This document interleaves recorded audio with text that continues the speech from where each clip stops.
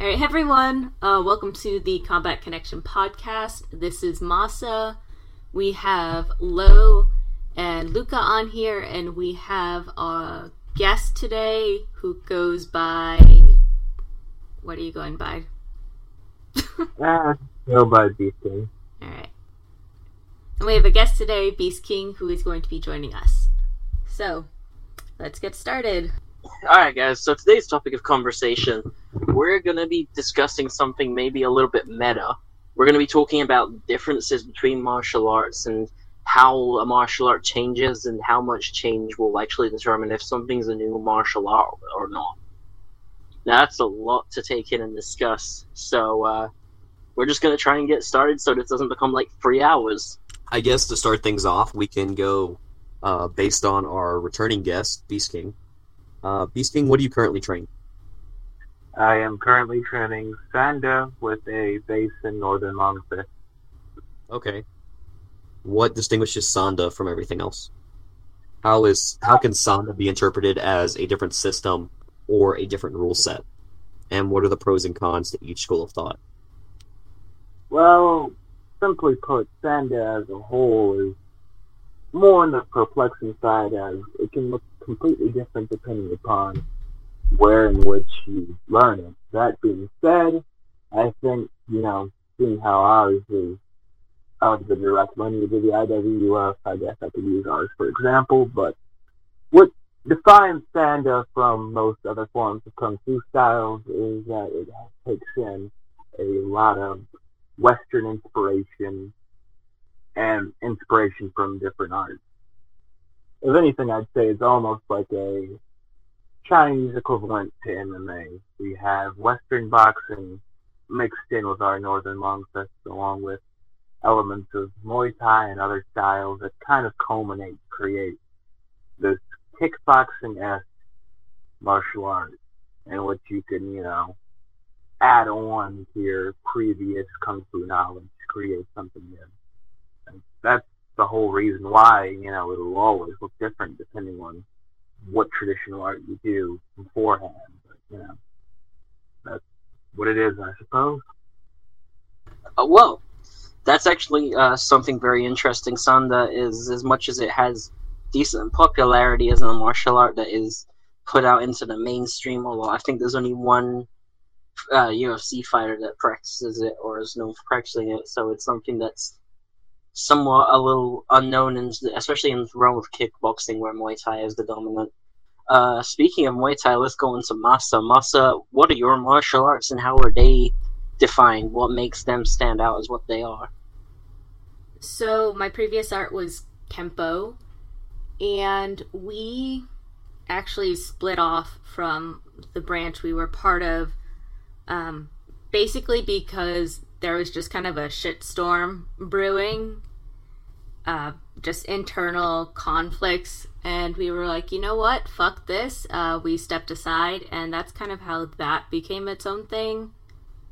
So just Kempo, punching, kicking, trapping, I don't know, just like, it seems normal to me, because I don't really know how to describe it. It's just blocking, sparring, that sort of thing.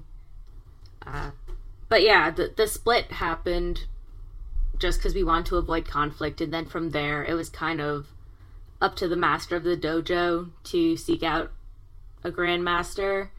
And so he has Kempo experience, obviously, but a slightly different one. Like, I guess we used to be part of USSD, and then all crazy stuff happened before it split off. But we left before then. Then we found Grandmaster, and he had a lot of Valari Kempo background, I think. Don't quote me on that. I think it's Valari. And then, he did his Grandmaster thing and just kind of added what he felt, enhanced it, and took away what he thought was useless. And then we added that into our Kempo, and so that's just kind of a hybrid of whatever. And then my current art is Muay Thai, and I mean the clinch, I think, is the biggest, part of it that stands out compared to a lot of other martial arts.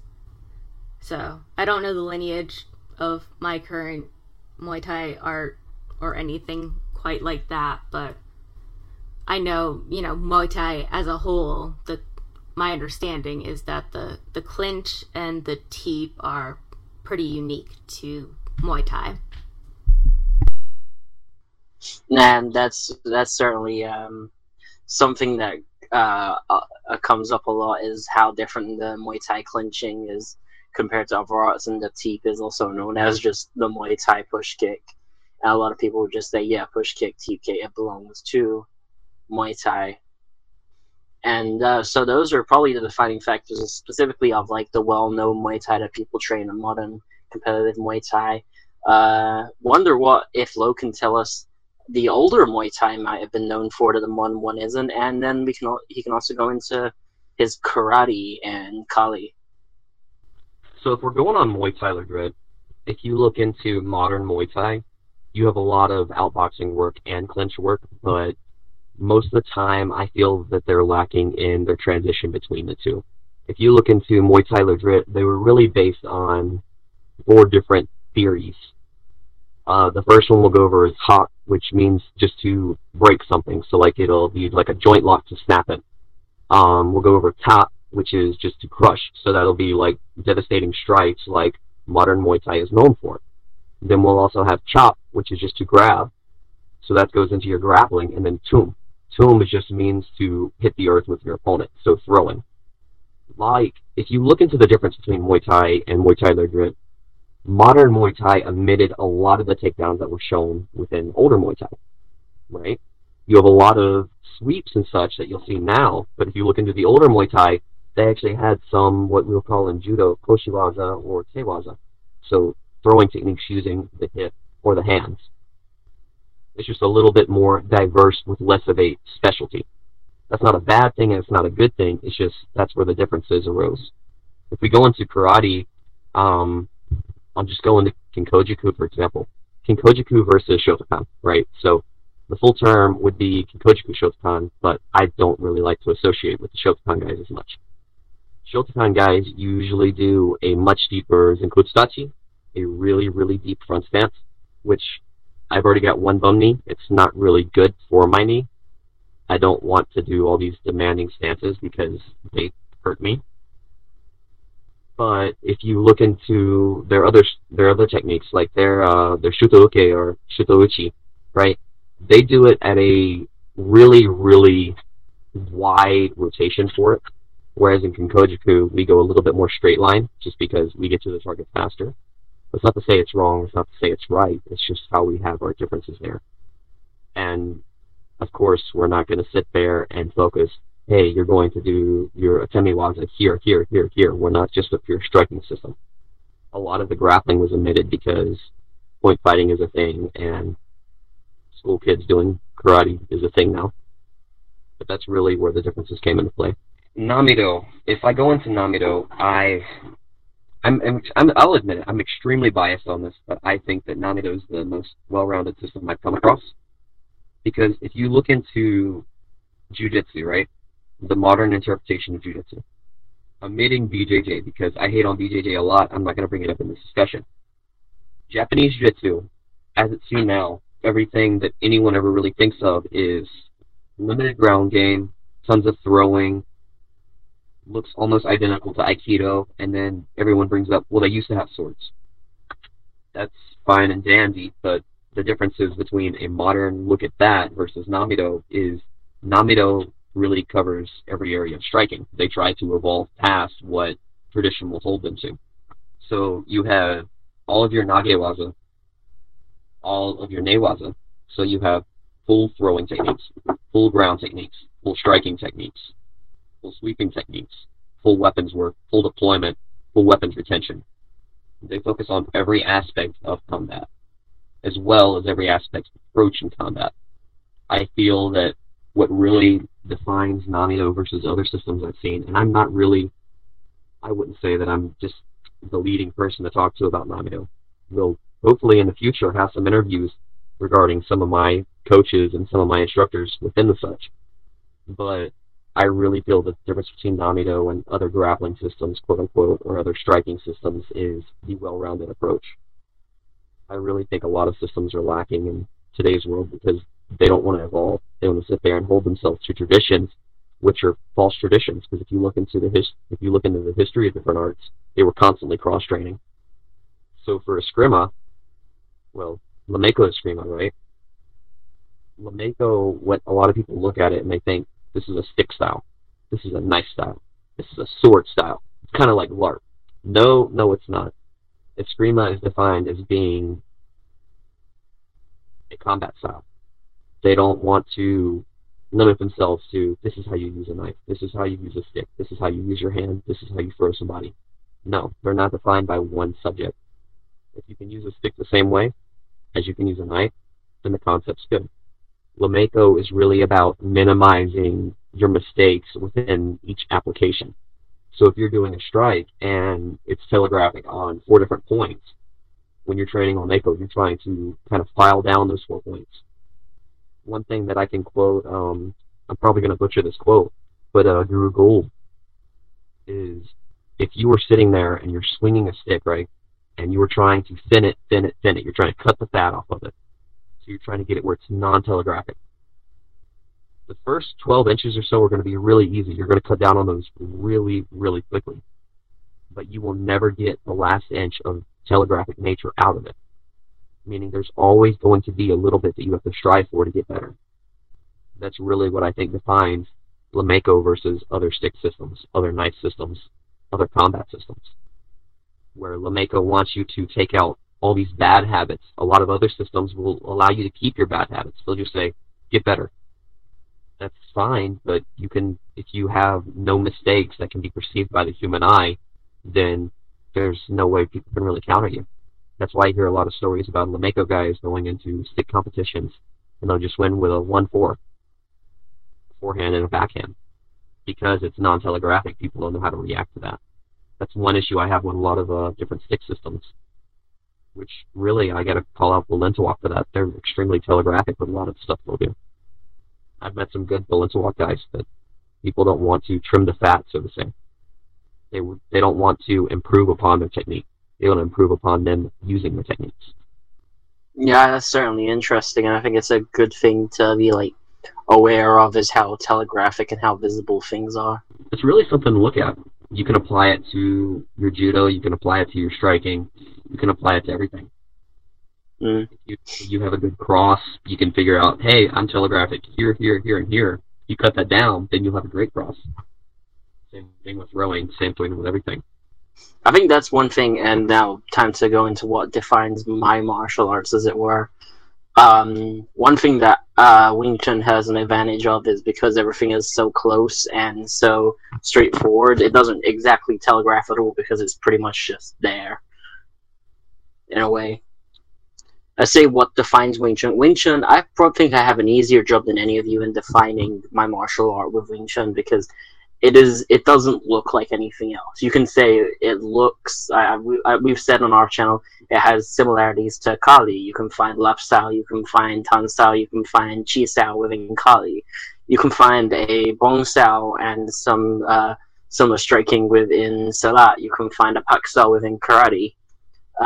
We have clinches and elbow strikes that are very similar to the way they do it in Muay Thai, and people have theorized that there was some crossover from Thailand.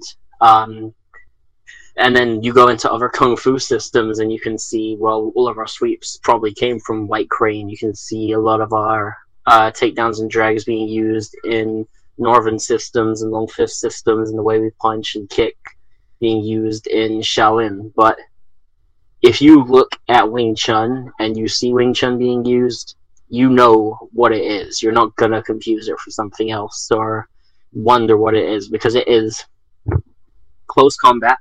And Donis Santos said that Bruce Lee told him Wing Chun is great if you're fighting in a bathtub because it's very close combat, and that closeness can range a little bit. It can go up to mid-range. I see Wing Chun's system going about an 80% arm extension for their system, but it's close range combat. It's centered combat. Most of your strikes come off straight from the chest. It uses triangular movements. It uses vertical fists. And it involves trapping. It involves locking off parts of the body. And it involves quick strikes using your elbows, your forearm, your palms, and your hands. And then your knee, very low kicks that are normally side kicks or vertical kicks to the knee or groin or stomach area. And it's very easy to recognize, and it's something that looks quite simple on one note, but when you go delve into it, there's complexities to learning it and pulling it off in the way. And then when it comes to Shorinji Kempo, which is my form of Kempo, and it's very different to Master style, it's a bit harder to define. The way I define it is it's a kickboxing system based in karate, boxing, and kung fu with Japanese jiu-jitsu and weapons. The Japanese jiu-jitsu is very similar to Aikido-jitsu. We do have some similar techniques to Aikido, though they are trained and pulled off in different ways, less steps between them, and more active resistance. And then our strikes have a very good mix of karate strikes, knife hands, palm strikes, kicks, high kicks, and round kicks. Some more kung fu things where we're trapping and flowing more, and then just straight boxing, 1-2 combos, uppercuts, hooks. I think it's a good sort of hybrid art, and it's sort of what people will think of if they think of mixing styles other than MMA. Everything is very sort of clearly obvious and defined of where it is. Well, okay, so now that's going to be our short little clip. We're going to be uploading this discussion of how we define our martial arts separately as a small video. If you're watching this small video, why don't you go and check out the podcast? There's going to be a lot more to this discussion. If you're watching the podcast right now, keep watching because we've got more to come. So, now we all know a little bit and we've defined our own martial art. How about, this will be an interesting challenge to each other. Why don't we try and define how we, as outsiders, see each other's styles, what we think of looking at each other's systems, so we can get a different perspective from being in it rather than looking at it. That's fair. Yeah, it is an interesting take, yeah. Okay, so let's start. Beast, how about you choose someone's style that they brought up and say what you think about it, what you think defines it. Okay, I will start with Kempo. Sorry. Kempo. You have two people here who do Kempo. Oh, yeah. Sorry about that. So, to be specific, Lucario is Kempo. The way I've always kind of seen it, especially looking back at a lot of documentaries and things like that, in terms of like the style, I always kind of viewed Kempo, funny enough, as Kung Fu and Karate's love child. It's kind of had a identity crisis, let's say, because, I mean, you show up to all the meetings, but at the same time, it's like, I mean, which side of the tracks you want to be on? Actually, I want to ask that as a question. You know that me and Masa both do a form of Kempo. You know they have similar names. Do you see our Kempos as different? Do you know that there's different lineage, or do you see them as linked? Do you think of them as being the same thing because of their name? No, not really. I mean, when it comes to your Kempo, specifically because of, how much, I guess, I've seen of it, I definitely view it more so as this, hybrid Kung Fu and karate style, whereas what I've seen more so of Masa's Kempo are kind of associated to be more with karate in terms of things. I can see where you're coming from with that, Masa. Whatever, do you see where he's coming from there? Or are you a bit offended that he doesn't think you're Kung Fu enough? No, I think that's fair. My understanding of Kempo is it is basically a blend of Kung Fu and karate.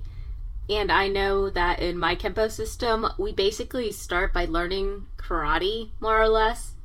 And then as we get higher and higher up into the ranks, that's when more of the Kung Fu the Kung Fu influence starts to come out. So a lot of the stuff that you'd see probably is going to be more of the karate stuff, because there's a stronger influence there, at least with the majority of stuff you're going to see. Yeah, that makes sense. Okay, well, Marcel, let's go on to you. Choose someone's style and tell them how you see it as an outsider. So I guess I'll just go with Kung Fu as a generalization of Kung Fu. My understanding is that it's about a crazy amount of flexibility combined with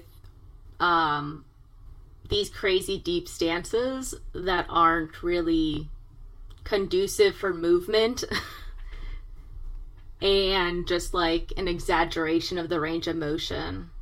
Like that's my idea of Kung Fu. Just like a bunch of tricking with a bunch of impractical movements.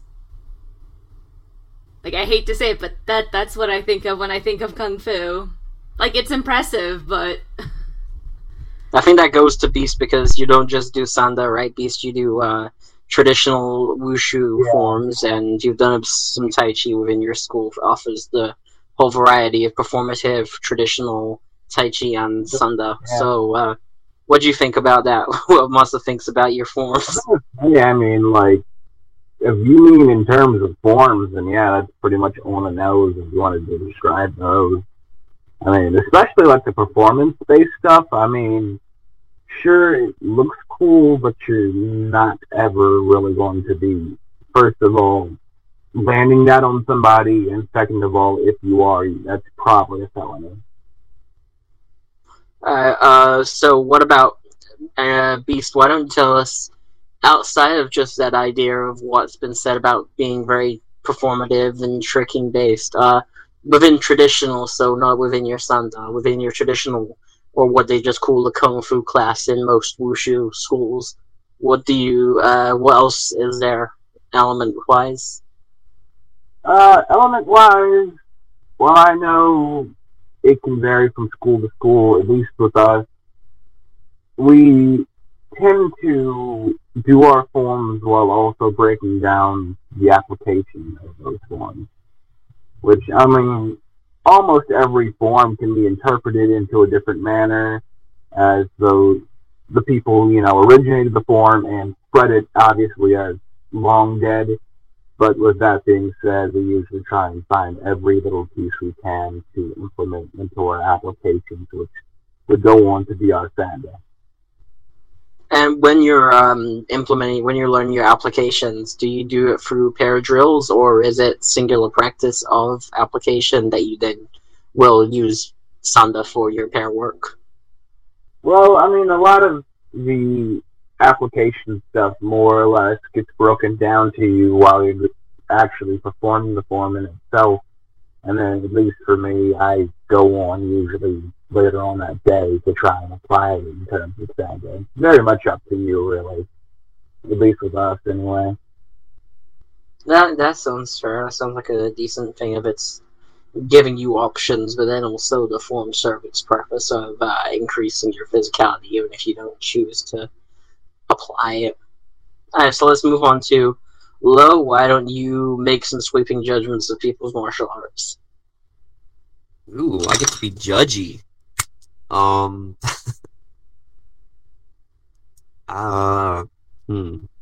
Kempo then. God damn, everyone wants to come at me. Okay. No, I'm not being bad. I could pick something else if you prefer. No, But do it. Shorinji Kempo, when I look at Shorinji, it almost looks identical to old Water Ryu. And my reasoning for that is, do you know the 3 principles of Water Ryu? I know absolutely nothing about Water Ryu except that we used to know a practitioner. Okay, so Water Ryu, right? They have a huge focus on using body mechanics to shift your weight instead of full footwork. I see that a lot within like your beginner katas that you've sent me. I cannot remember the name of them. I'm not even going to try to pronounce them. Chicken Daike. Yeah, that. So I see a lot of Water Ryu within that. And there are 3 main principles that, you can tell me if I'm incorrect on this. The 3 main principles within Water Ryu are Inasu, which means to dodge, which is avoiding or sidestepping an attack. Nagasu, which is to let flow. So instead of stopping something, you just kind of redirect it or divert it instead of trying to stop it statically, right? So we have Inasu, Nagasu, and then the next is Noru. Noru means to ride. So if you see something that's coming in before it's fully done, you kind of jam or stop it so you can throw your own technique in the middle of it. I see those three principles popping up in Shorinji a lot. So when I look at Shorinji Kempo, I almost keep it on the same level as what I view Wateryu as.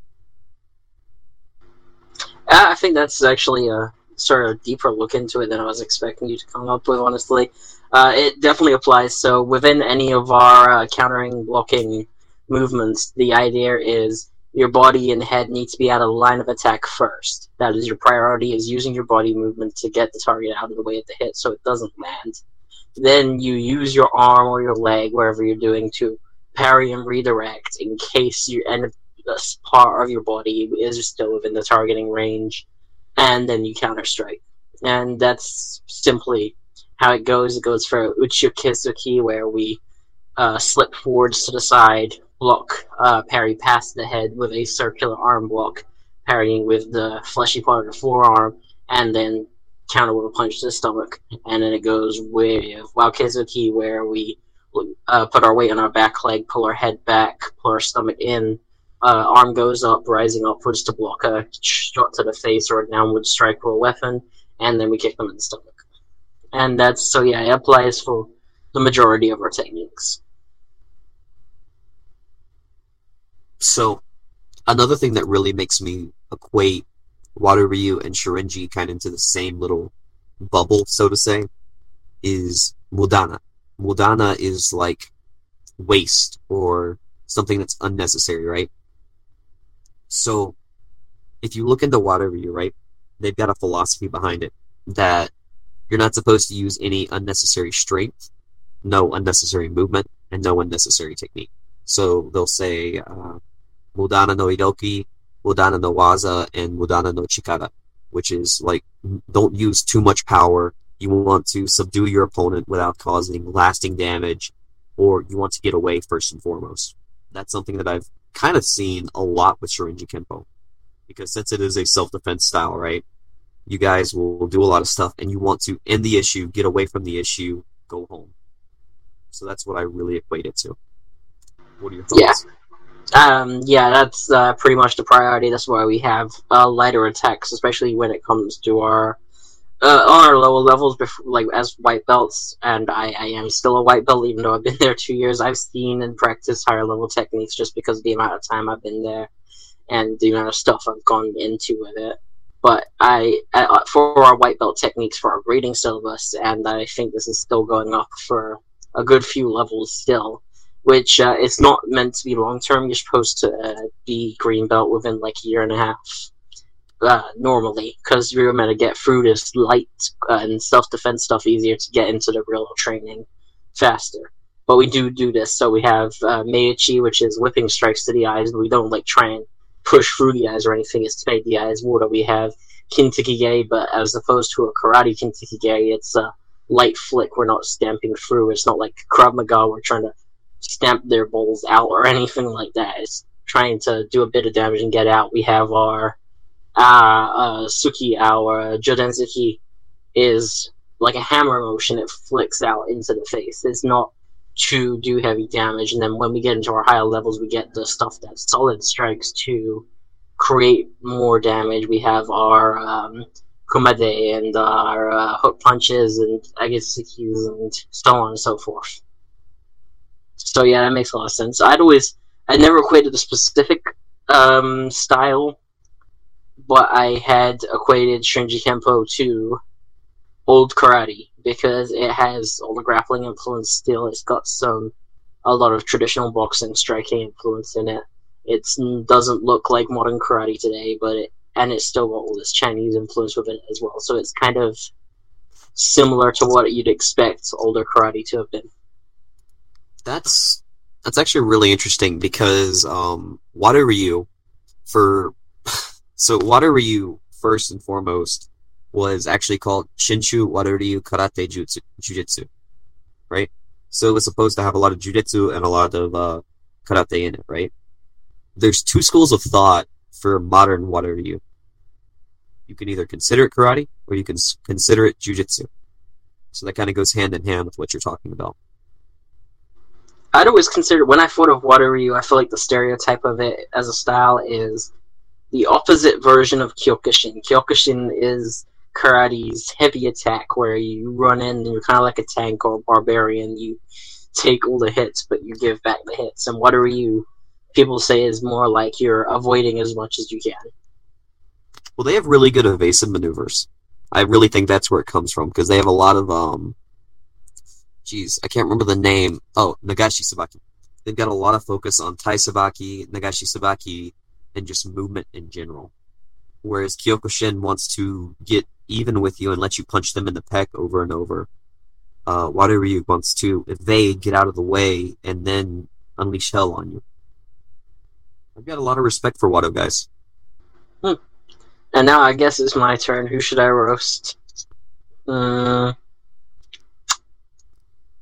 not much to say. I think I don't have that much of an outsider looking in perspective on, say, Lameko, because everyone has the outside perspective of, like, well, you're just stabbing and hitting things, but as soon as you know that it's not, you know that it's not.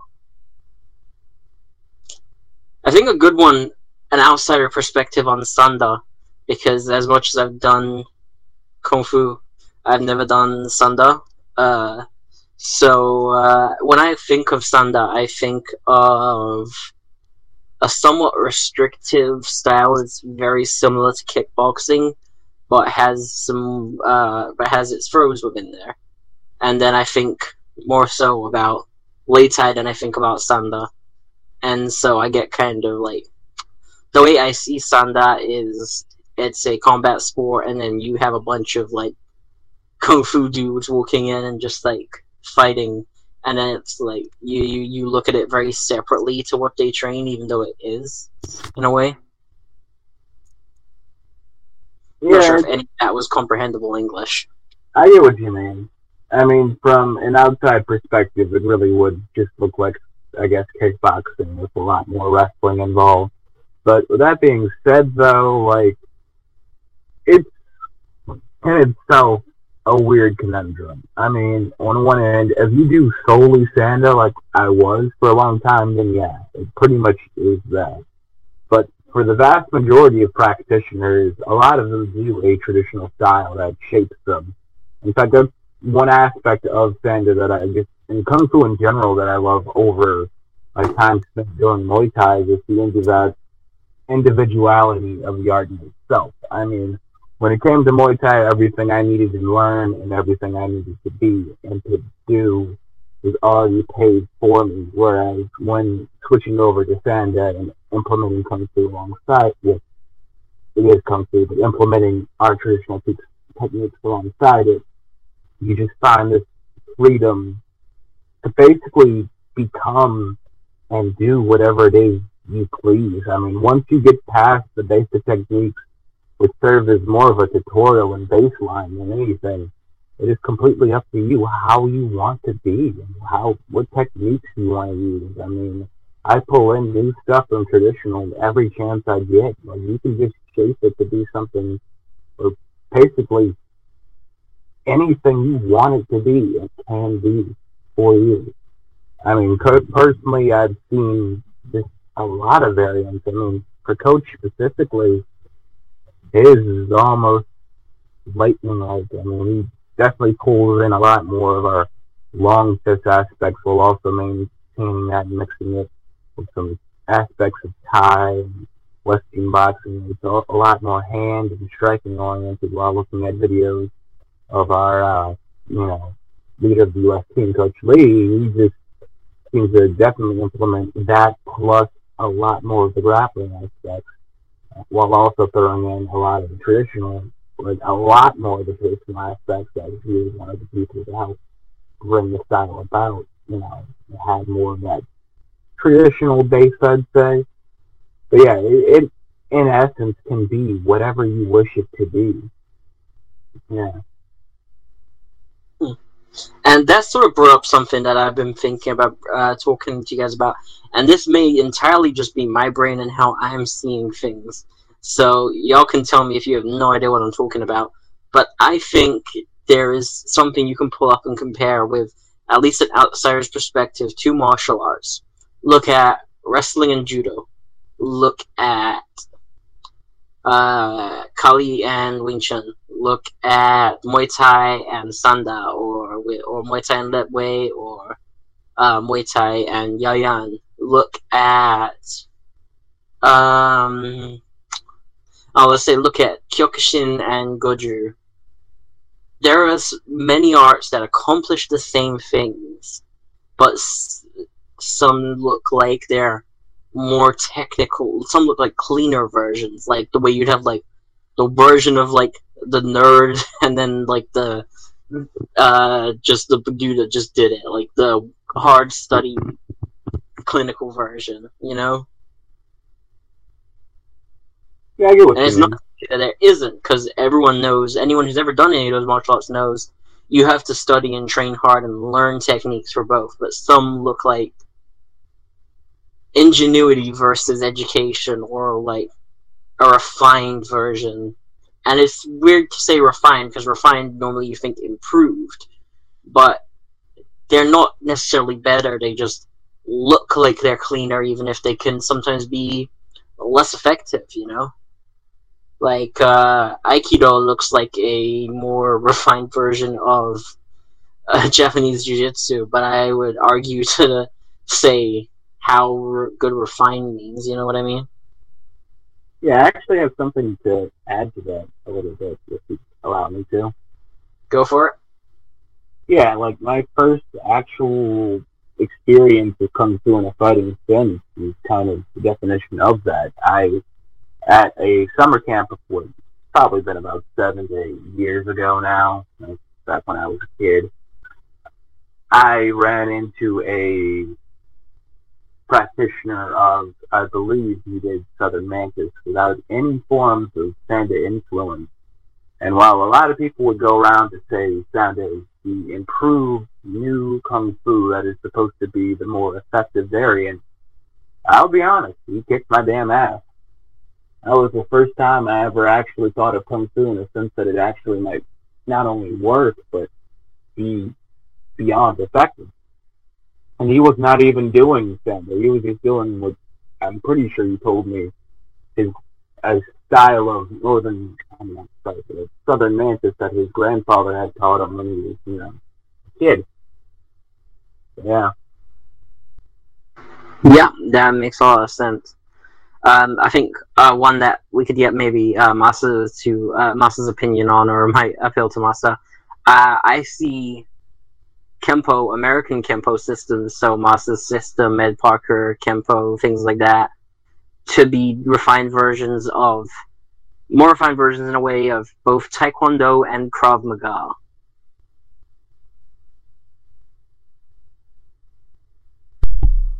Why Taekwondo and Krav Maga? Well, Taekwondo, because when you see American Kempo systems being, as in Kempo systems made America, not just Ed Parker's American Kempo, when you see them sparring, they have large emphasis on kicks, and specifically not like just the round and low kicks you'd see within Muay Thai, but like kicks to the head, side kicks and stepping side kicks, and front kicks and crescent kicks.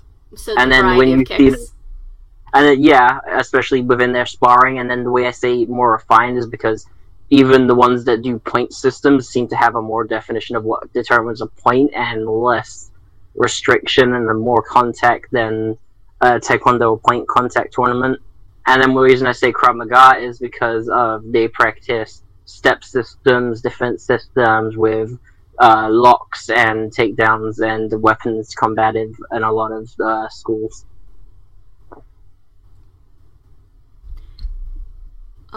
Yeah, that is something I actually found really interesting. Looking at other arts is how few kicks tend to be utilized in other arts, because you're right, we have a lot of kicks. Like you said, front kick, side kick, back kick, hook kick, crescent, just like a whole axe kick, a whole load of just different kicks. So Yeah, okay, I can see that. I don't think there's a big emphasis on it in sparring, though. I think people probably utilize it just because it gives you more length, like it gives you more reach. But when I was sparring in Kempo, there wasn't an emphasis on kicking. It was really just preference. And then, yes, we do have defensive things. We're also told how quickly you'll bleed out if you get cut in various places by a knife before we're taught any knife defenses. And then we are told to never use those knife defenses.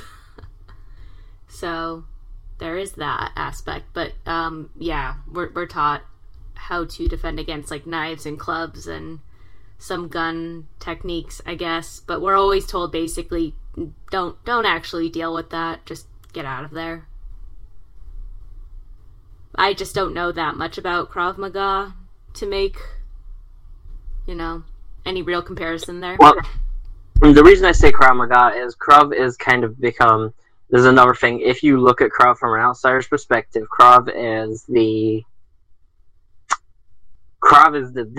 art of, if you want to learn to defend yourself in this situation, real streets, you're going to be stopping all of these attackers and they're mugging you and they're trying to come for you in the middle of the night in an alleyway. But we're just going to like break their nutsacks and every bone in their body and leave them on the floor thing. And that is how people view Krav if they've never taken it or looked from the outside of it. Even stuff that isn't technically Krav Maga, if it's like a hybrid self-defensive combined martial art, people will say, oh yeah, it's Krav Maga. But yeah, I guess the big thing would be that we're told to use more common sense when it comes to these defense techniques. Like, we're basically told, yeah, we're teaching you this, but like, if you can just get them to leave you alone without doing that, or if you could just run off, do that instead. So, I mean, yeah, there is a self-defense aspect to it, but there's also a lot of, let's not rely on this, just in case. We were going to go into the mentality aspects and how things change, like from the way martial arts view things and the way they think about things. I think a big thing that connects. A big thing. One of the only things that I see connecting Wing Chun with Krav Maga is they both have, at least from my class and a lot of good classes that I've seen, the ones I respect, a mindset of big damage is good. It's a very offensive form of defense where if a situation has been started, then the situation is going to be ended rather quickly and rather violently. So, yeah, what do you guys think about mindsets and what are your mindsets within martial arts? So I just want to clarify. Basically, if shit's going down, you basically want to get the opponent basically flat on the ground as fast as possible, more or less. The idea is, and I've seen this a lot in Krav Maga. It's what Krav Maga is famous for. And then within my Wing Chun class, and then a lot of the ones that I respect and think are actually worth looking at, the idea is, if someone is starting a situation, then you're going to finish the situation, and they're not going to be able to keep it going. You're going to have them on the ground, you're going to have them knocked out, maybe, you're going to have them locked or held in something where they're not going to be able to start fighting you again. Okay. Yeah, that's definitely different from the mindset of the Kempo that I practiced, which was basically like, do your best to defuse the situation and then do as little as possible. Try to minimize the damage and like just do enough to basically get away. Yeah, that's in my Kempo as well. Our idea is like, you're going to be less violent and get in less fights and do as little lasting damage and just try and get away, which is great trying to balance two training. I'm not training both styles right now, but practicing both styles, because people underestimate how much the mentality affects the way you use a technique and if a technique works. trying to balance two styles where the mentality is completely exact opposite is not an easy task at all. Which is good. That's why I try and look into a style's creation and why it was made, so I can see what the real mentality at the beginning was. Because a lot of self-defense is a big mentality now, and a lot of the self-defense mentality is run away and don't get in trouble and stay safe and don't be aggressive. So you need to find out with your art whether that's the real idea or whether it was meant to be used a different way, because maybe that's the secret to making it work better. Yeah, it's definitely interesting when you're being taught kind of more of a pacifist approach to it, and then, you know, they're going through the technique, and then they're like, and then you break their spine, then you break their neck, then you throw them on the ground, and you stomp on the groin, and then you continue to beat the shit out of them. It's like, okay, and our first thing is to defuse the situation, got it. Since when did you train a Meridote? Make sure to re-stomp the groin, put 10 hits into the groin, break their neck, take their weapon, stick it up of their asshole, and put them on the floor, and re-stomp the groin. No. You know, that should be our next podcast. 1,000 ways to hit the groin. No. It could work. You gotta think about the laws and stuff when you're being told to use a very aggressive style, I think is one thing to keep in mind. Well, I think that's probably why they're like, let's not use this if we don't have to.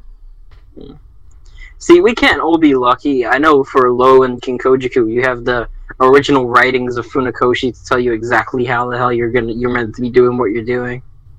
I can't help the fact that no one else wants to write things down. It's not that no one else wants to write things down. It's that your martial art was made only 100 years ago.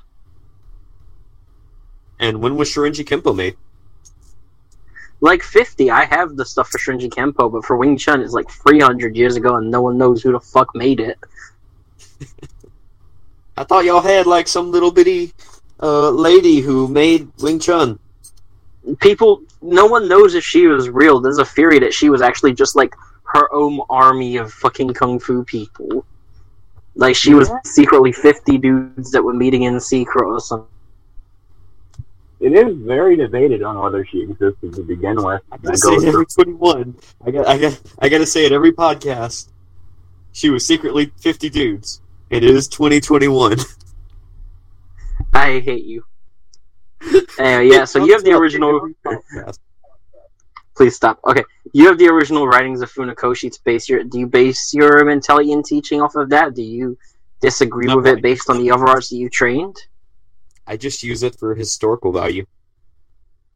My guys, when I'm teaching them for self-defense, if they're ever in a situation where they need to defend themselves, their number one goal is get home, right? That's what I want them to do. I want them to be able to go home safe and sound. Does that mean they need to sit there and throw someone to the ground and start curb stomping them? No. I teach people that once the threat is stopped, you stop.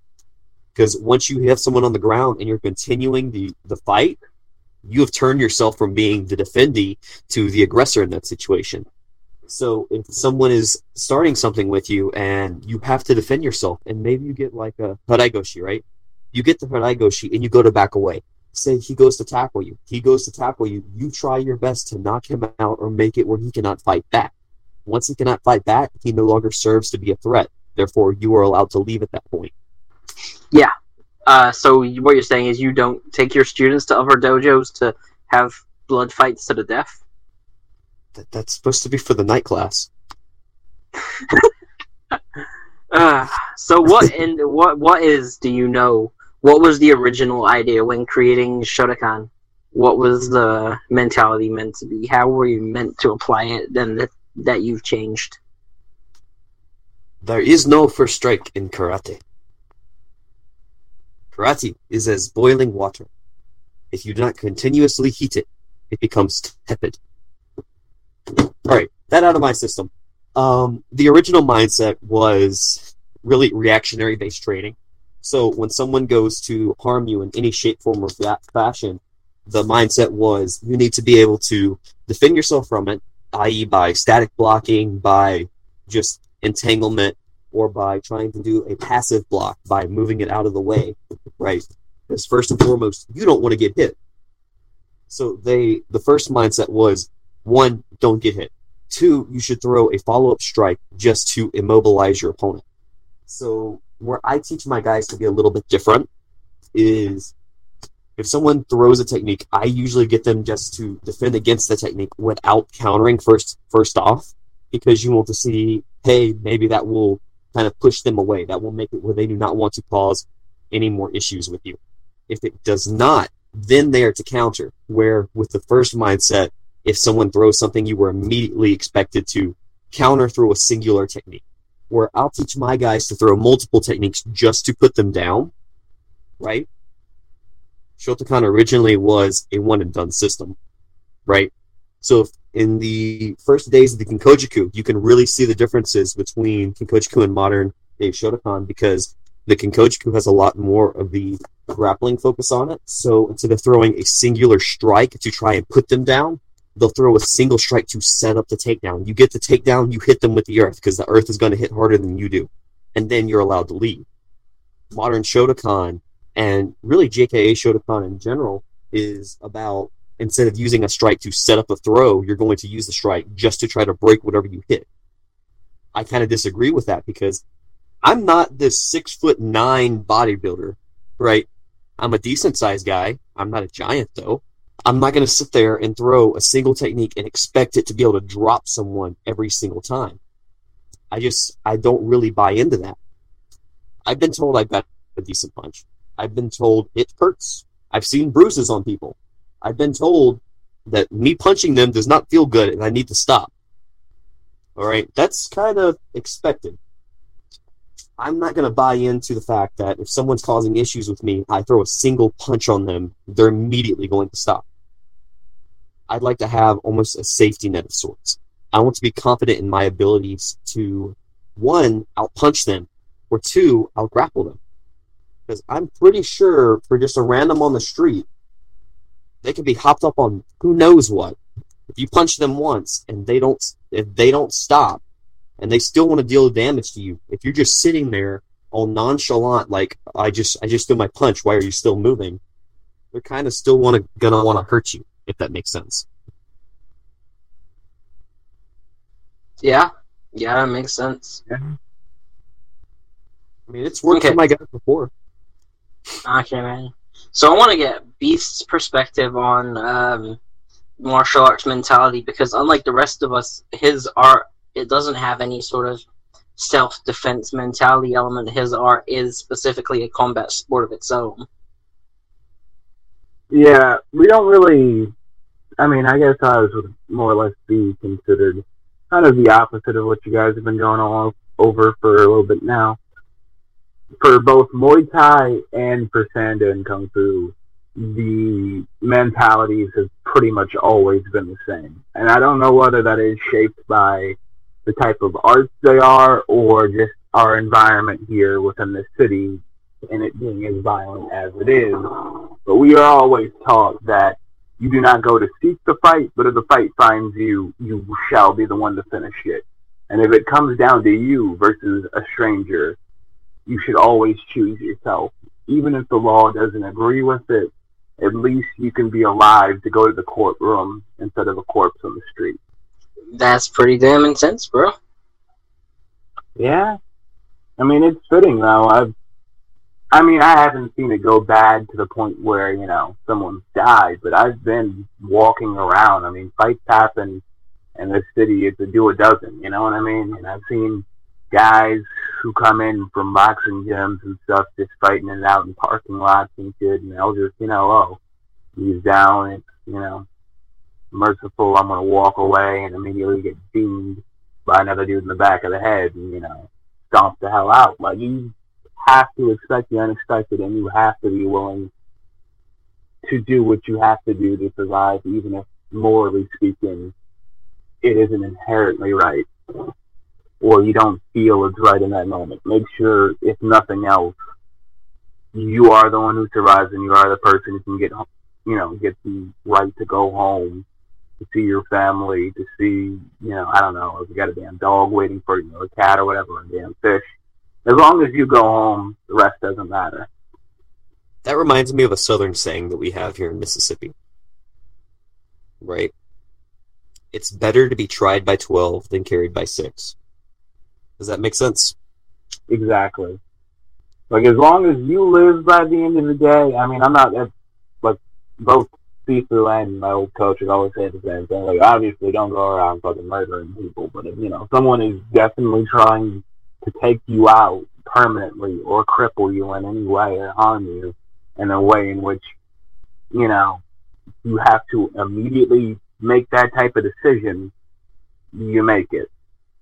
It's not an easy thing to do by far. I mean, for some people, maybe it comes easier than most, but if that comes easy to you, then why the hell are you doing martial arts in the first place, honestly, my opinion, but that's besides the point.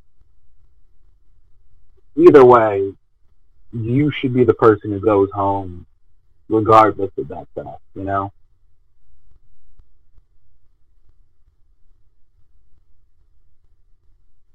Mm-hmm. Yeah. Alright, so let's go on to our second half of our topics for today. We've talked about how our martial arts are defined and how they have a mentality and how some of our martial arts mentalities might be from our ideas even though we don't have that much experience from them. Let's talk about, now we know what defines the martial arts, what is the difference how much difference changes a martial art? What changes necessitate it to be different? Like, you do Kinkojuku. Kinkojuku is Shotokan, you see it, or you at least refer to it as different from Shotokan. What do you think is the difference? And do you think it's enough different for you to consider Kinkojuku its own style? Or do you just like not being called Shotokan? Focus on biomechanical advantage. Shotokan really is pretty katas, pretty stances, but it envelops in practicality, right? So when the Kinkojuku was created, right, it was originally just a research club for karate, right? It was founded just to be a research club for karate. The Shotokan, which originally was identical to Kinkojuku, was kind of warped throughout the years. So Funakoshi didn't even name it Shotokan, right? They put a sign up that said Shotokan because Funakoshi was a poet and his pen name was Shoto, right? Kan meaning house of, so it's the house of Shoto. Makes sense? Yeah. That's your little bit of history. It's the house of Todoroki. Yes. My Hero. I'm actually wearing a My Hero shirt, so that goes even better. The differences, I would say, is one, focus on biomechanical advantage over lunges, in a sense. Right? So if you look into the origins of Kinkojuku, right, you'll find Old Man Okano Sensei, that's just what I call him. It's Tomosaburo Okano. He actually was classically trained in a style of jiu-jitsu before he moved to karate. When he created the Kinkojuku, he took the karate that he had learned from Funakoshi Sensei and some other instructors. Funakoshi was just the main one. And he tried to incorporate them with the jiu-jitsu that he had learned, as well as his swordsmanship. What he was left with at that point was a system that really focused on tons of standing locks and tons of minor throws. Minor meaning not a lot of very, very large lifts, except the one exception being Sakasuki, which is just a sledgehammer throw. So you lift them above your head and slam them down. Almost like a Katsuguruma. But the differences, I would say, between it and Shotokan, which merited a different style, is really, in the old days, it wouldn't be a different style. It's just some of Funakoshi's karate with a little bit of a different influence on it, right? But in the modern day, I like to split the two a lot because they're night and day different. If you look at Shotokan, a lot of their applicational usage, like if you look into their Oyo, right? within their bunkai, they're doing things that look good for people watching it, for an outside observer. If you look into Kinkojiku, their bunkai is usually extremely simple because the mindset is KISS. Keep it simple, stupid. You don't want to sit there and overcomplicate things because that's more things to try to ingrain within yourself or remember within the situation. If you have a bunkai, for example, we'll do Pinan Nidan, or Heian Shodan, as a lot of people call it, right? Your first series is just Geran Harai into Gyakutsuki. You're going to turn, Geran Harai, you pull back to Nikko Ashidachi, and you're going to step forward Tetsui. So you're having your hammer fist, right? It's really simple. A lot of systems do these katas. You look into Shotokan Bunkai for the such, they're going to do it as, well, you're going to roll your wrist right here and try to break a grab. Well, I mean, that's fine and dandy, but I don't want to sit there and do this if I don't need to overcomplicate it. They get really in-depth with this, and there's no reason for it. If you look into the Kinkojiku Bunkai, most Kinkojiku guys bunkai that as, oh, you're just doing a check with your forearm, turning around and immediately countering with a hammer fist. The reason you're going to Nikko Ashidachi is just so you can adjust your range, so you can strike them with a less likely probability of them being able to strike you back. I really feel the difference is Kinkojiku guys tend to actually feel comfortable saying, we train for self-defense, we're not training for competition. Which kind of hurts us if we're doing like sport karate. But I feel for self-defense it's a lot better. Yeah, that makes a lot of sense. So, I have an interesting one. Okay. What are you asking? We were doing outside input as well earlier. Let me ask you this. You've seen Kinkojiku. You've seen some of the stuff we've done. You've watched a class before. What do you feel is the difference between Kinkojiku and Shotokan? I don't think I'm able to answer that just because your classes are never pure. Your classes, you always mix your Kinkojiku with Namido and Lamenko. And that brings me to another point. People view Shotokan and other systems as, this is a pure system. This is going to be kept just like this. That's fine for history, but you don't know if you're training false history. If you look into the old days stuff, then you have people who are constantly cross-training. I get my guys to cross-train. Anytime one of my guys goes out of state, or one of my guys goes to a different area within the state, I'll say, find a dojo around. Find something that works. If it works, and you can show it to me, and I can see that it has more value to the dojo, I will take it and I will replace another technique that I feel is not as valuable. I'm all about improving, which was the old mindset in Okinawa. People want to sit here. It should be the mindset everywhere. Yeah, we should promote cross-training. Tell you what, for our advertisement, promote cross-training. Stop being supremacists within your own system. You're being false to yourselves. It's the way the old masters would have done it. Start talking about traditions, whether you're talking about it in the fact that, well, I can't change the tradition, or you're talking about it in the fact of, well, you're not going to change because of tradition, because you don't know what the traditions are. I was going to say, we have this one, and it's a weird example and something I don't understand. This just became a different style purely because of politics. And I feel like this happens fairly often. You can find it especially within, like, Kempo systems. There is a style of karate called Byakuren Kaikan. Have you seen anything of it, heard of it? Yes. Byakuren Kaikan is Shorinji Kempo. The founder... Yeah. Byakuren Kaikan is Shorinji Kempo. The founder trained Shorinji Kempo and was told that he wasn't allowed to compete in karate competitions. And so he created the system himself to be for a full contact competition. The rules have now been changed. We have competition now. This was back in the earliest days. So that is a system that's created entirely on politics.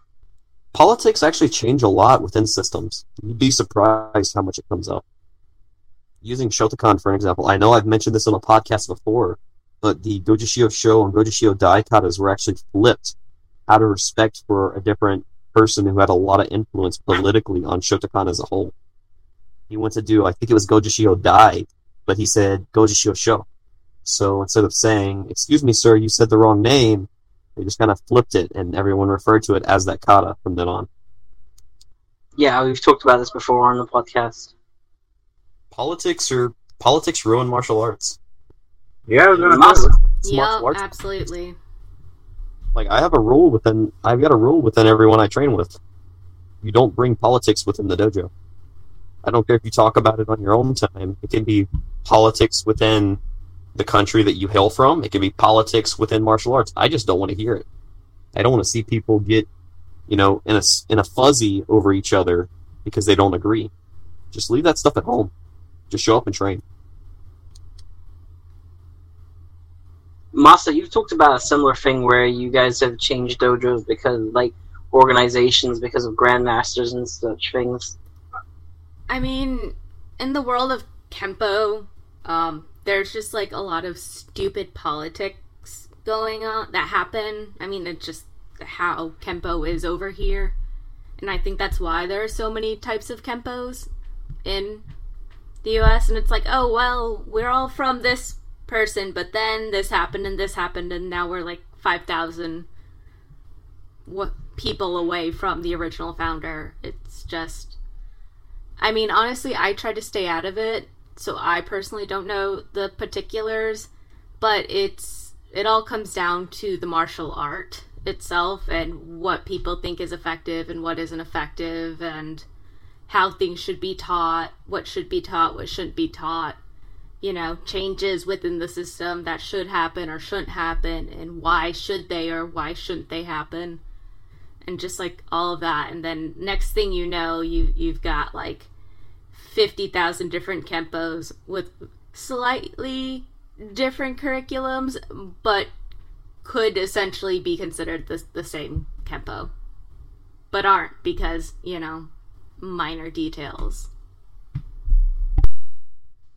And we get it a lot within Wing Chun as well. I think that there was a YouTuber who said that's the reason he left training Wing Chun, because of they were like, this organization, this master, terrible. They don't know this, they do this, they hate this, da da da da. And it's like, surely, the system should be priority. I noticed that about Wing Chun whenever you invited me to that Facebook group. Oh god, yeah. I also noticed it. No offense within the Filipino martial arts group, but no, I got stalked on that Facebook group just because I asked about a system. Like, literally, I asked about a system because I'd heard about it. I'd heard that there were, like, big controversies behind it, and I had no idea what it was. I'd spoken to some people from it, and I asked them, they were like, yo, what's the deal with this? Why is this so hated? Is it true that they lie about this thing and that thing? And some guy would literally told me that I was reigniting a 50-year-old blood war and that I was a troll, and then stalked my Facebook page. And then when I told him he was stalking, because this was a couple of years back, so I told him he was stalking a child. Minor, and then he blocked me. Yeah, Kempo kind of a clusterfuck. I mean, yeah, that is one of our biggest issues, I'd say, is just how much the government plays a role within the arts themselves these days. Like, going into the whole style aspect, like, as much as I love Sanda, it's just one of those things where it's like, it started off like, like, you already knew a discipline of Kung Fu. Let's just say Wing Chun or Baji, or you did both. And then, you went to the Nanjing Institute, you trained with some other guys, they figured out what they wanted to incorporate. Then, at that point, it just kind of became like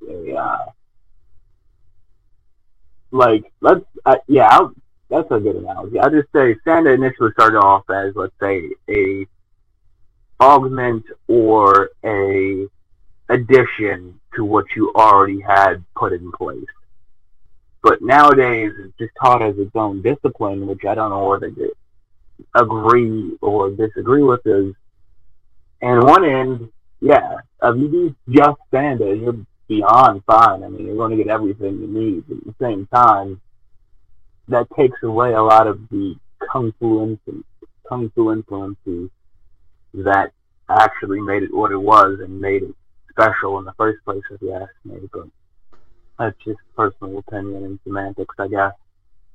Yeah, I see that a lot. A lot of Sanda people don't want to associate, or some don't even know the association. They just think, well, everyone thinks the outside perspective is Sanda is kickboxing that was made in China, and it's mostly just kickboxing influence. People don't even know the Kung Fu influence, and a lot of Sanda guys don't want to talk about it or don't want to associate or consider themselves to be part of Kung Fu. Which, I mean, it's okay if you don't want to consider yourself part of something or be like, yeah, I'm a Kung Fu person. You don't need to claim something like that, you know. You just train what you train. But it's weird, interesting to see, you know, where things come from if people aren't going to claim it or if they even understand it or not. Yeah. That being said, I don't know how many of them are actually taught the history in general. I mean, I have the luck of just being at the center of it in terms of, America, but I don't know how the Chinese institutes and the other academies and other, schools that teach it, how in depth they actually go into the actual history of it all, or whether they just, Well, even then, you're at a very large, very prominent center with a lot of history for it, and you didn't even know for a long time, even after, like, we admit that there was a link between Sanda and Kung Fu. Well, I mean, it's always, from when I went in there, I knew it was Kung Fu. The only problem is that there's, like you said, a lot of people who try and distance themselves immensely from the idea of being called a Kung Fu style. I guess maybe because of the negative connotations that came with Kung Fu over the years, especially with, a lot of the videos surfacing now of people who were supposed to be reputable getting their asses kicked. Well, just to go back to our original question for this conversation, how much does something have to change for you to think of it as a different style? For me to think of it as a different style, I think, if nothing else, even if an art were to have similar or the same techniques, they should have a at least mid-sized syllabus of unique techniques before they can more or less call themselves a completely new style. That being said, I don't think that's something that's probably agreed upon. That's definitely, not for that matter. Like, for instance, I had a good example primed up earlier, but, there's, like, Kung Fu in general, I'm pretty sure there's over 300 styles. A lot of those styles will teach you pretty much a similar thing, if not the same exact thing, just with a lot of different variations to it. But overall, I think you have to at least have at least half a syllabus that is unique to yourself before you can say you are your own style. I wrote a whole blog about this once, about the within Wing Chun, how different things can be within different lineages, how it's constantly evolving and changing, and that it keeps some core principles, and then whether or not Jeet Kune Do can be seen as a form of this evolution that has been, and change between masters has been prominent throughout the system. And what do you guys think about, like, if a system evolves a lot and it's always through the same system, through masters, you train this system, you start teaching this system, you train it a little differently, teach it a little differently, so on and so on, can that stay the same system? Is that the same system, or is it inevitably something else? Maybe one or two teachers down the line. I think it's still the same system as long as you, I mean, no matter what you do, things are going to change. It's just a matter and a fact of time. But with that being said, I don't think simply training in a slightly different way should constitute the title of being a completely different style. At least not initially. Maybe over the course of a couple of generations, and you just really start to stray and go down a completely different aspect. Like if you start off, I don't know, like doing, I guess, Northern Long Fist, and then you just solely take the Beyond technique or weapons techniques, and then just keep going with that for a couple generations. then maybe you could say you're a style that might have had an origin in long fist, but became its own thing. But I still think it takes at least a couple generations, if not a new syllabus, for that to be the case. Yeah, I think it would be the same school of thought, because it's essentially the same curriculum. It's just some minor human tweaks here and there, which is common with, I think, every art. So, let's say, for example, we take a karate system, and someone trains that karate system. They get to, not just a black belt, they get to, say, maybe a 4th dan. They have a friend who trains Muay Thai, and so when they go to teach that karate system, they add an emphasis on clinching and closer fighting. Are they still teaching that karate system? I mean, as long as they're not removing the karate part of it, I would say, yes, it's the same school, just like with a little extra. Because they're adding extra, would they be valid in calling it a different system, or would that not be enough change to just add clinching and close fighting? I wouldn't say it'd be enough change, because clinching and close fighting is already prominent within lots of forms of karate. I would say that. But we're talking about a specific system. We're not talking about karate as a whole. Like, say it'd still be a karate system, but say, let's say someone was doing. Okay, let's say someone was doing Shotokan, and it was modern Shotokan where it's mostly point tournaments, so they do focus on lunging attacks and kicks, and they don't train much of their bunkai. And then when they start training elbows and clinch, they change their name and they say, I'm not doing Shotokan anymore, I'm gonna just name it after myself. Say their name was like John. They're now doing John Ryu Karate. Is that justified? Because it's not what they were taught. I'm gonna do a very nonchalant answer that a lot of people will probably disagree with. To each their own. If it makes them happy, go for it. But I don't see the system surviving. Because, I mean, geez, how do I say this without sounding absolutely horrible? You can't. Taekwondo is a thing. Taekwondo is Korean Shotokan. Fair enough. What about the rest of you guys? What do you think on the, would that be justified for them to say it's a new system? Someone with less karate bias? No offense, love. Really? I mean, even with Sando, we take plenty of implements from Western styles, but I'd still say we're Sando, you know what I mean? Like, a couple months ago, even, my instructor for Sando was teaching us a move that originated within Muay Thai, but I mean, it doesn't make it not Sando anymore. You're just, adding a little bit of spice, I guess, to what you already had. Because, like, for that question, are you trying to say that are they training Muay Thai, or have they just fought against Muay Thai? They fought against Muay Thai, and so they've started to implement stuff to counter and go against.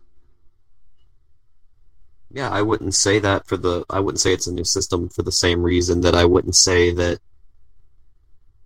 I'm doing a new system if I'm working on lifting people whenever they pull guard. I can still do judo while focusing on, hey, I know these guys are going to pull guard. How do I get around that? Okay. Well, let's go to you specifically, Lo. You teach your students and you rank your students in Kinkojuku. Mm-hmm. But you don't just teach Kinkojuku, you mix in Namido and Lamenko. So do you think that you're still teaching Kinkojuku? Do you still consider it to be Kinkojuku, or do you think you'd be justified in saying you're teaching a different system? I think I could go either way with that. Because my base syllabus, right, is Kinkojuku, right? That's what the system is based in, right? I teach a mix of Muay Thai Ludrit, Judo, and jiu-jitsu, as well as Lameko mixed in, right? The reason I do that is because I feel it gets a bit more well-rounded. The funny thing with this, though, is since my training center is actually registered at the Hanbu Dojo in Japan, I had to include what I was changing, which wasn't really anything. I didn't change any of the syllabus that was previously set. When we filed our paperwork to get associated in Japan, so they will have our place on record if any of our students ever go to Japan, they can train at the Hanbu. They don't have to stay on the foreigner side. They are allowed to go into the Cool Kids Club, right? Since they're allowed in there, we had to send them a full curriculum of what we're doing. We have every technique that is included within the Kinkojiku, within our syllabus, which is really a lot. It's not as much that they need to know, but it's just everything that they have already incorporated, as well as everything that I wish to incorporate from other systems. So the way I have it phrased is implements of Judo and Japanese Jiu-Jitsu. Implements of Japanese Jiu-Jitsu were already were already involved, because Okano Sensei had a lot of Japanese Jiu-Jitsu background that he wanted to mix into it. So I kind of was able to bypass it under that, and for the stick work, I labeled it as doing Eskrima to kind of play off of the Kobudo factor, right? That's the one difference I really think that we have between our Kinkojiku and the Kinkojiku in Japan. Kinkojiku in Japan, they have a big focus on Kobudo, because there was one man, I think his name something Matsukaze. He was a very, very prominent Kobudo practitioner that was a really close friend of Okano Sensei, and he gave a lot to the system, so they trained Kobudo from his lineage. I don't really teach Kobudo because I haven't done it really in years. So the way I traded that off is I'm teaching implements of Kobudo mixed with Filipino martial arts to kind of enhance upon it. Since it's still labeled as Kinkojiku, they're learning Kinkojiku.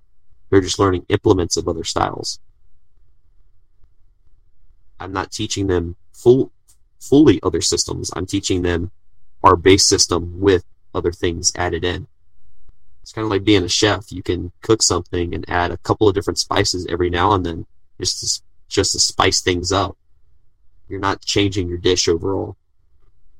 But yeah, no, like, I believe just also coming in from like a, I guess this is kind of unrelated, but like a zoology, biological stance, in order for something to be classified as a new species or subspecies, I guess, instead of style in this case, it has to have enough unique characteristics as to where it can be identified outside of the norm. Like, for instance, an Asiatic lion versus an African lion, they might look similar when, just looking at them in the same white room, but within their natural habitats, along with their size difference and everything else, you can very much tell these are two different animals. That is what I think a style has to reach before it can be identified as its own thing. It's kind of like if you have an individual whose father is Italian, but his mother is a mixture from all around the world. Does he still have the right to claim to be Italian? Even though he has other things mixed into him, he has a very large portion of himself that is, in fact, Italian. Yeah, that's what I mean. Like, you have to be, I think, in order to call yourself a completely new system, you firstly have to be identifiably different in the first place, and that would come in the form of a syllabus and or new techniques that your older discipline or your parent discipline would not have.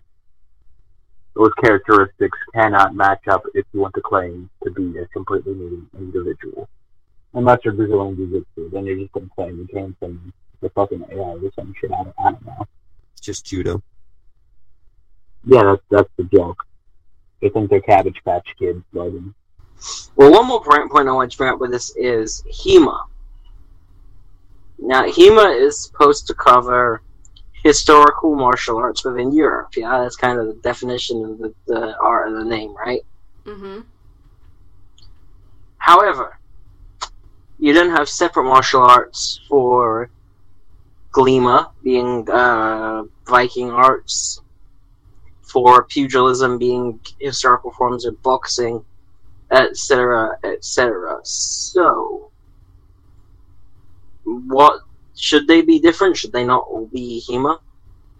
I feel like HEMA's more of a category, as opposed to these are different styles. I feel like just saying historical European martial arts, there's a lot of different things going on there. Like, I feel like it's more a category than just saying one art. So I think it would make sense that they all were their own separate names. Yeah. I think it's like, if anything, it should be, like Marco was saying, kind of like an umbrella term, the same way Kung Fu is usually used as a generalization term. Like, Europe is way too diverse and just gone through way too much shit for them to sit down and try and claim to be one entity.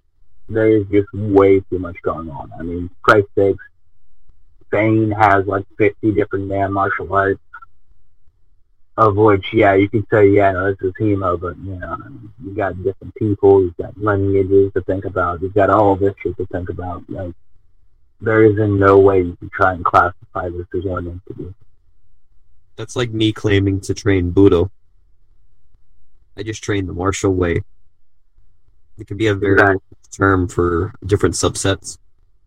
It's just too vast to try and say you're one thing. I mean, don't get me wrong, there are people who genuinely care, who go and, try and unearth. Like, that's another thing, these manuscripts, you know what I mean? Like, there's no harm with that, but, there's, actually, that could be an episode in itself, but what I'm trying to say is, it's just way too much out there for them to be one individual style. It simply is not doable.